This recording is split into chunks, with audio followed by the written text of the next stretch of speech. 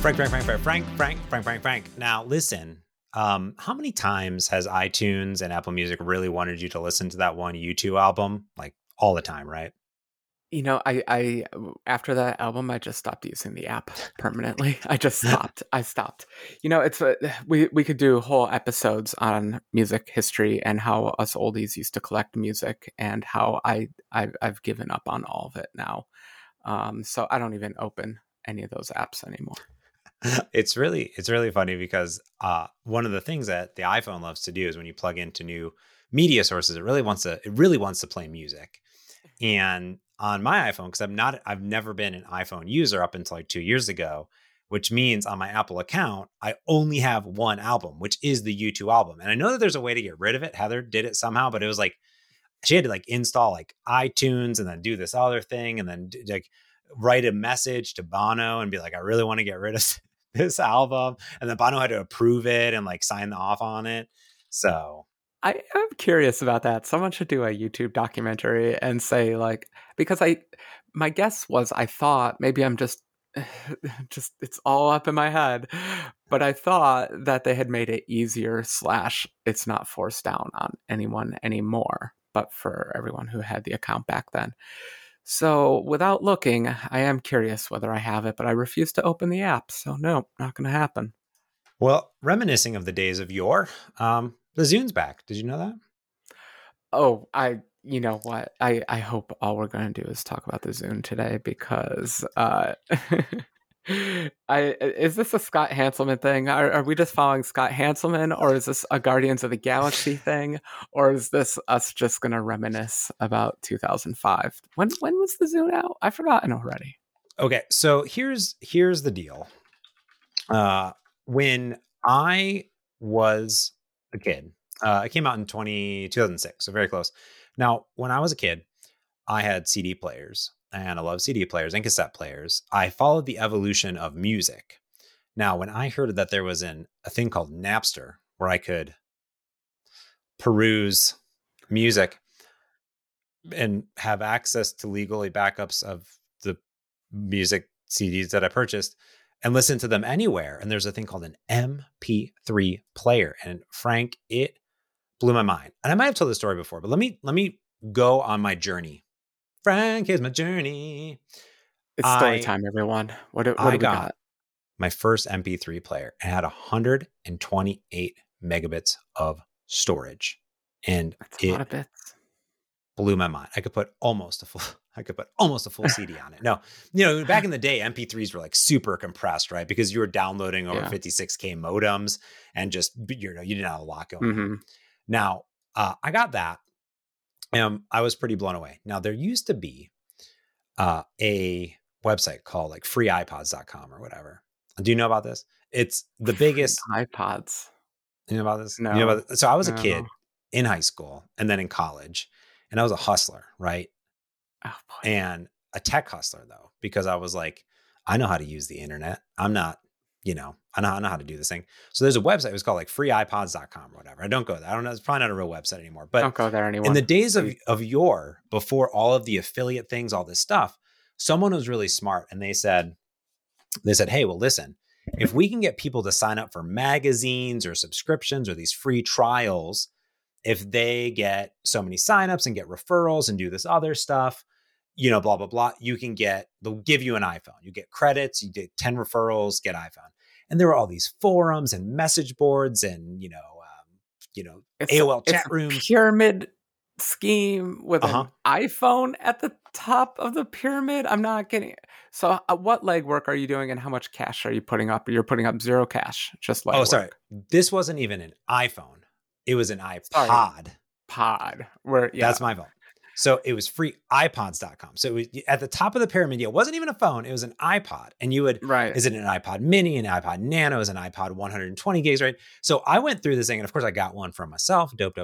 And then I was like, and then what people would do is they would be in these forums, they'd do these things. And it was a big scam basically, but they would actually send you an iPhone. And I got probably an iPod, like 10 iPods sent to me, and I would resell them on eBay, and it's how I would pay my rent in college. This All I did. sounds like cryptocurrency. So it's just all the old iPod hustlers are now just doing the cryptocurrency Yeah. So game. I got out of that game a long time ago. But Frank, after I Okay. got my iPod, I was working at GameStop throughout the entirety of my high school career and my college career. And what year did I graduate high school? 2005. What years where I was in college? Definitely in 2006. And what came out in 2006? The Zune. And what store, for some reason, decided to sell the Zune? GameStop, because it's a video game store. And there was like a game on it, the Hex game by Do you remember the when like yeah. the video game stores, like maybe it was late 90s or very early 2000s, but they were just crowded with games. Like they were just games and games and games and games. And then at some point, all the game stores became somewhat media stores and they Yeah. became like 50% games and things like that. So I think that's like, I think the Zune must have been catching that little bit of a wave there where they were trying to diversify a little bit. What a gorgeous brown device it was. I owned the brown one. It was so good. So during my college years, where I had Zunes, I had this stuff, and on this wave, and I loved my Zune. And actually, that was my definitive device. I had a Zune, I and I used loved it. it. Use it all the time. Do you know why I use it over the iPod? So you had an so you're I'm sorry. I lost that tangent. I just got lost in the iPod story. So you're an iPod hustler. So why Mhm. did the iPod hustler get a Zune? Is it because it reminded you of your hustle days? Was it because you wouldn't be culpable between is it a life split in half the complexities that are James? Is it something like that? It was the software, Frank. It was the software, and the Oh yeah, Zune it was good software. software. It was The good, man. Zune software, definitively some of the best software ever created in the entire world. It's so good. It's beautiful, has beautiful animations, the graphics, not only the software on the device, but I'm talking about the Windows desktop software. Now that, Yeah, forget about the device. I no, mean, the device was nice. That was early Metro design. yeah, We'll get into it because if we're just talking Zune UI today, I can do this forever because I deep dove into it too. It was striking for me also. Um, Windows apps at the time, you had your standard Win32 app with mhm. buttons. You had your VB apps with colorful buttons because they could let you set the color property. You had your Delphi apps and you had some kind of video gaming apps, and then none of the Unix apps worked on Windows back then, so it's fine. You can ignore all of those. And you could always feel that. So those were the kinds of apps. And then the Zune software comes out, and you're like, it feels like a game because it has smooth animation and is colorful and is actually responding to my interactions. And yet, it's a Windows app because here it is in a window, and it's not even acting that weird. I mean, it was a radically different UI than a standard app, that's for sure. But you're like, well, maybe this is how UIs should be, and that was my first impression of it. I vaguely listened to some music using it. The progress bars were a little weird. They hid something. Some fonts were too small, but we can critique it. But then I deep dove into the technology of it too. Anyway, I'll stop there and let you go on. Yeah, the Zune software itself, I think there's two pieces of software that really are precursors for movements in software. I think the Zune software is one. In addition, I think Windows Media Center is another one. And in both of these instances, they did not use standard toolkits out of the box. Now, Windows Media Center, which, I went through this journey of Windows Media Center, which is how I got my job and how I ended up being here and making mobile apps and blah, blah, blah, blah, blah. It actually used a XAML XML type markup, but it had its own, stack basically. It was like the OG XAML stack, pretty much, where you could make these add-ins. I mean, when I look at the Zune software, it really reminds me of early, like you said, Metro and Windows Phone type environments that were out there. It was just so dramatically different that it felt so fresh to me in these days. And at that time, I think we Yeah. were still rocking Windows 7, right? Yeah, Oh, 2005, 6. I think it's even earlier than that because Vista came out in 2005 ish. yeah, So I Vista, think it was rocking more Vista. Vista timeline. Hmm. Um, it was remarkable. But you know what it is? When I was actually thinking is we have versions of it now because it was, whether was it just a reflection of the times or was it a trendsetter? That's for art people to decide. I'm not an art historian. I'm going to say, though, it was my first view into that UI and what it could be. So for me, it's like the Latin of the languages of the UIs that we see now. It turned into Metro on the Windows Phone. Metro was a bit of a blend between the actual Zune UI and then the software. The software was like a gorgeous version of the tiny software running on the actual hardware device. And then it became like, got watered down a bit into Metro. Metro got watered down a bit into, whatever, WPF, and then UWP eventually. And then even Apple adopted the design. So Mm. around, it took them a bit longer, but iOS 7 was when we dropped skeuomorphism and put big, bold typography and boring solid colored apps everywhere. They are just the worst. And what I see it as, these people are, it's like a game of telephone. They lost what the beautiful version of it was, which was the Zune UI. You should go back to the Zune UI and see how they were doing things. Like if the iPhone actually adopted the flat aesthetic properly, they would have copied that UI a bit better. I don't know. It's the Latin. That's what I'm going to call it. The Latin of media-based UIs. Yeah, there's a lot of good that went into it. And the reason this is all really coming to focus is because Zune.net is alive. And you're right. Scott Hanselman has been tweeting all day and all night. I actually had a call with him. He was telling me about what was up. He really hit it well because the Zune is featured in the brand new Guardians of the Galaxy movie, which just came out. Not a sponsor of this podcast. Oh, that would be cool if they were. He's savvy, Um, that man. yeah. And the Zune.net website, it's not like a new version of the Zune or the Zune software or anything like that. But what's fun about it is that it's like STEM type of stuff. So learning how to code, creating a music player and all this stuff. And sort of that has evolved through the process. But Scott Hanselman did in fact get the Zune up and running and working in 2023 through different pieces of software and different things like that. So kind of cool in general. There's a place called zuneupdate.com. Like there's a Zune Reddit. I didn't realize that the Zune was so alive. And I know there's been articles that have come out about it, but I think for good reason. Just like I actually think that the iPod should be alive and well and running because I Nope. think so, Nope. Frank. I think we need to. Steve Jobs. Steve Jobs says you don't need a device for music, a device for this, a device for that, a device for cameras. No, you can just build the camera into the other devices. You don't need separate devices for all these things. Hi, I'm Steve Jobs, and I'm going to introduce you to this thing called the iPhone. And it's cool because it puts all these things together into one device. It's not to say that the specific use case devices aren't cool and don't have cachet and aren't cute, but they're never going to come back. They're never going to be as useful as a multi-purpose device.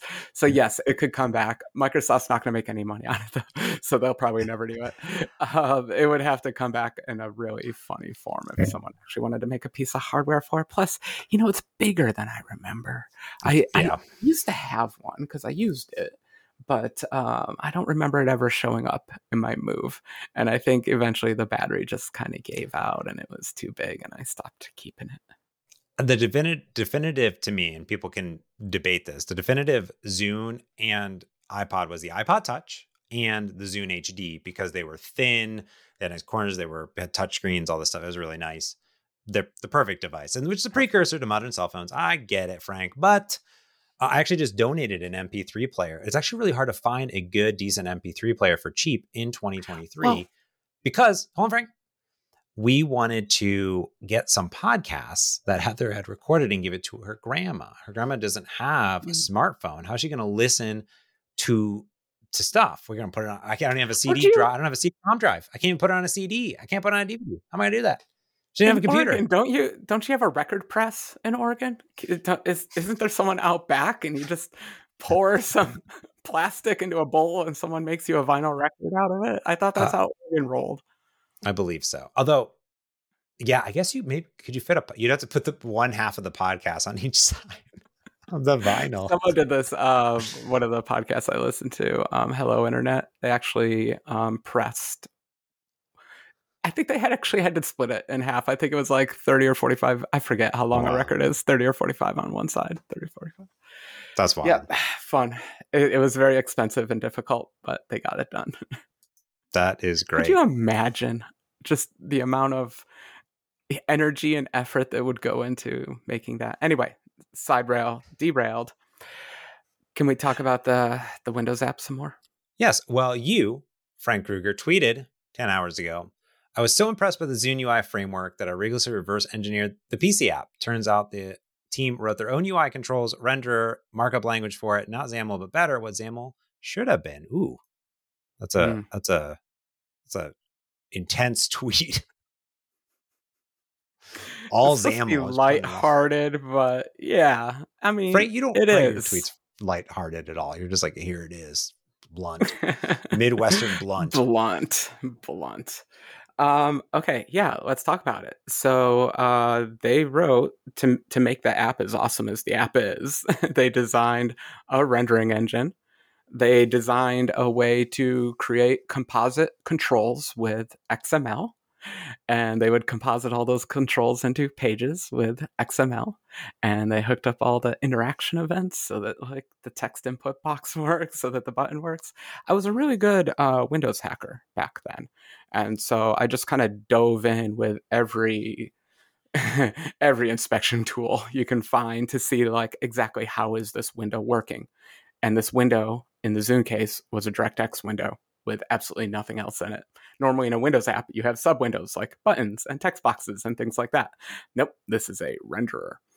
And so that's how it worked. That is an elegant, if not incredibly time consuming way to build a UI, to build your own UI framework.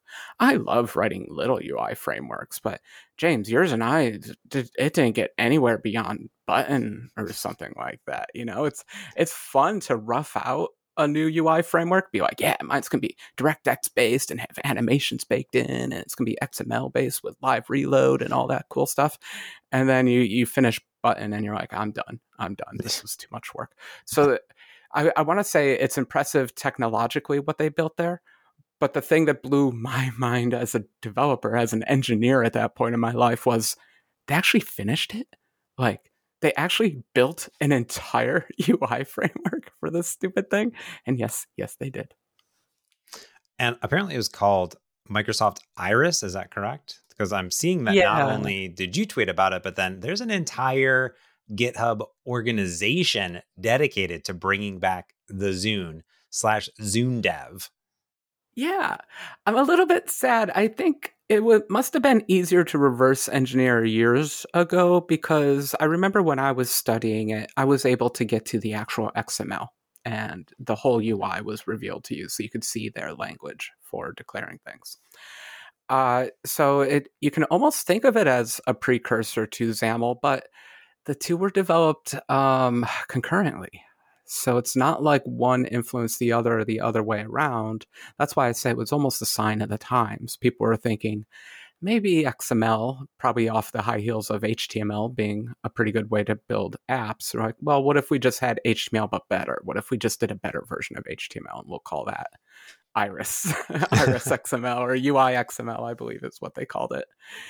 And I believe that the Windows team with WPF had the same idea. They're like, yeah, HTML is pretty cool. That seems like a nice way to write apps. Let's write apps that way. But we're going to do better than HTML, and we'll develop our own set of controls. It took the Windows team 8 billion people and 4 years to build WPF, and some psychopath on the Zune team built Iris and all the controls to make a full UI framework. It just blows the order of magnitude is what blows my mind. It's so much work. It's true. And like on this Microsoft Iris GitHub, some called UIX, it says it also like a lot of these files were nearly identical in structure to the Media Center Markup Language, MCML, which is also a precursor to XAML. It's really funny how all these things kind of go back into this XML-esque HTML style thing. I was talking to someone today and they're like, well, what if I'm a web developer, right? And I want to go learn XAML, like how different? I was like, yeah, not that different. Like there's some differences Mm-hmm. and some syntax and some properties and blah, blah, blah. It's actually the architecture, which I think is the more challenging part. The XAML Mm-hmm. part is not hard. It's the MVVM architecture stuff, Yeah. because architecture is not fun, right? So Yeah.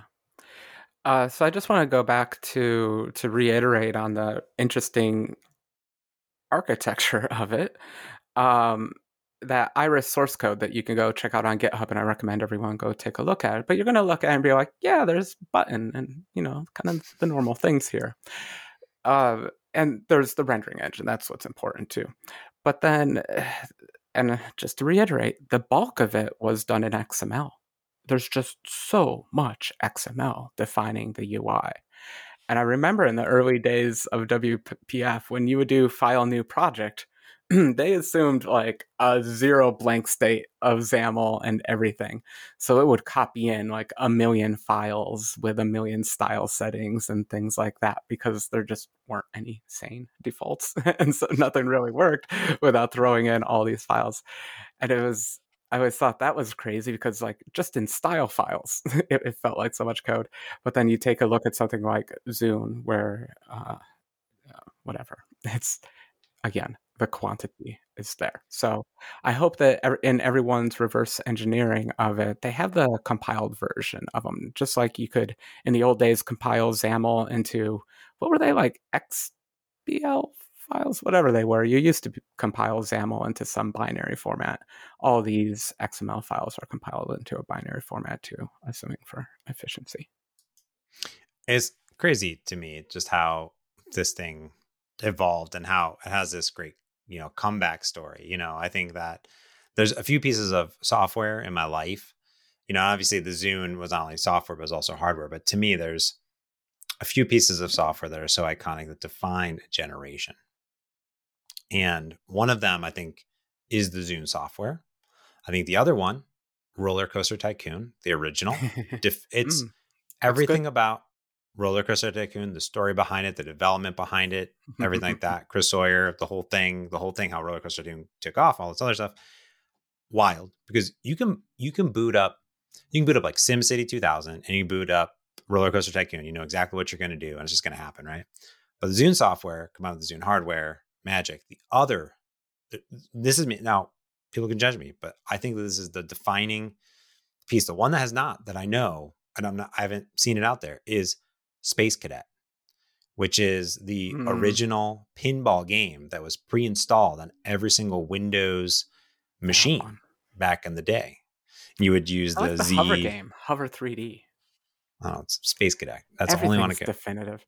It's Yeah, funny because you're listing those games. I would have given you different ones. I would have said Racer 3D, but whatever. We all have our formative ones. But it's fun that we agree on Zune was definitely formative for all that stuff. yeah. Uh, can I address my snark clickbait a little bit Sure. in the end of my tweet there? Mm-hmm. I said this is what XAML should have been. What's neat is because it is older, and the Latin of all these languages, they were experimenting, figuring out what should be in these declarative markup things. And this is very different from how React works these days too, but React could take a few lessons from all this. The snark was these files were meant to be edited by a human, just the way you would write HTML back in the day. You would write it by hand and you would write these XML files. And that's the original way XAML was developed. So there was a bad day in XAML where it was decided that XAML won't be written by humans. XAML will be written by tools, namely a tool called Blend. It was when Blend people became very popular and powerful at Microsoft. And Blend was having a hard time generating good quality code for XAML because XAML was complicated and designed for humans, and it was very powerful, but it was very complicated. And it was hard to build a UI for it because it was powerful. Yeah. And so one day it was decided, and it must have been a company-wide meeting or something, but I just remember the words. They're like, we're now designing XAML to be output by programs and not written by humans. And therefore, we are removing a lot of the fancy, nice features from XAML that just make writing it, you could say, just shorter, but just nicer. The way you set properties now, it's like an extra level of indentation than it used to be. And so they remove certain things like that. And it's sad because when you look at something like the Zune XML, you see what, in my mind, I was lucky I was there, what the original version of XAML looked like. And you're like, oh gosh darn it. It was better back then. It was harder for tools to output, but it was better for developers. And so that's what my snarkiness in my tweet was all about. The difference is, as a user of Blend that used Blend to make beautiful animations and styles and all the things in my beautiful Win phone and all these other, Windows applications I've had, I loved it. Once you learned how to use it, it was just like, and here's all this stuff and all the states and all the things, like, this is beautiful. I remember the Blend. As people are asked to this day. Well, the funny part now is that I kind of go back to all the XAML I write is by hand, to be honest with you. That's it. Well, by hand won out, sadly. Like, I like their idea, but their idea had the flaw that it required that this tool always be updated. And the thing that they weren't anticipating back then was a split in XAML. Even though they kind of did it to themselves with Silverlight coming out, they're the ones that did the initial XAML split. But the tool then became hard because now you have to have the tool for both environments. And then when a third environment came out, like UWP, now you got to port the tool to that. When a fourth environment, Xamarin Forms, comes out, another XAML environment, now you got to port the tool to that, which they never bothered to get around to. So it's just using Blend as this is the way you do XAML design was just a flaw because you don't design a format where you require one tool. In the end, human XAML won out. XAML. Yeah. That's interesting. I don't know what the original XAMLs looked like, so I don't know. So you only know. Well, if people don't know, a lot of people know.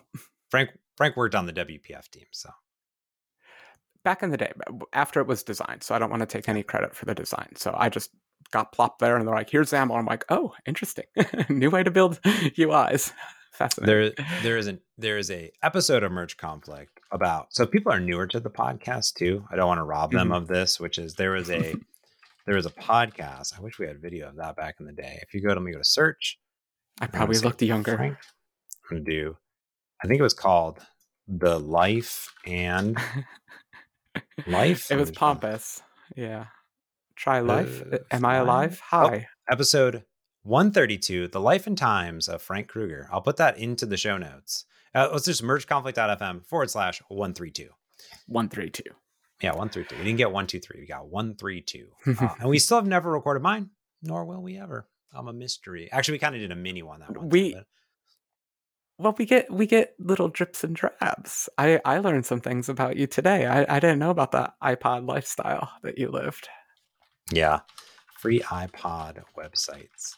I wish that there was like don't go there. We need to finish the recording and not have all of our computers crash before. I know. It's all whatever bad news, everything now. Anyways, I think this is really cool. I think that there's nostalgia in bringing back some of this classic software. I honestly would be down for some classic hardware. I'm just saying, I would buy a new Zune today.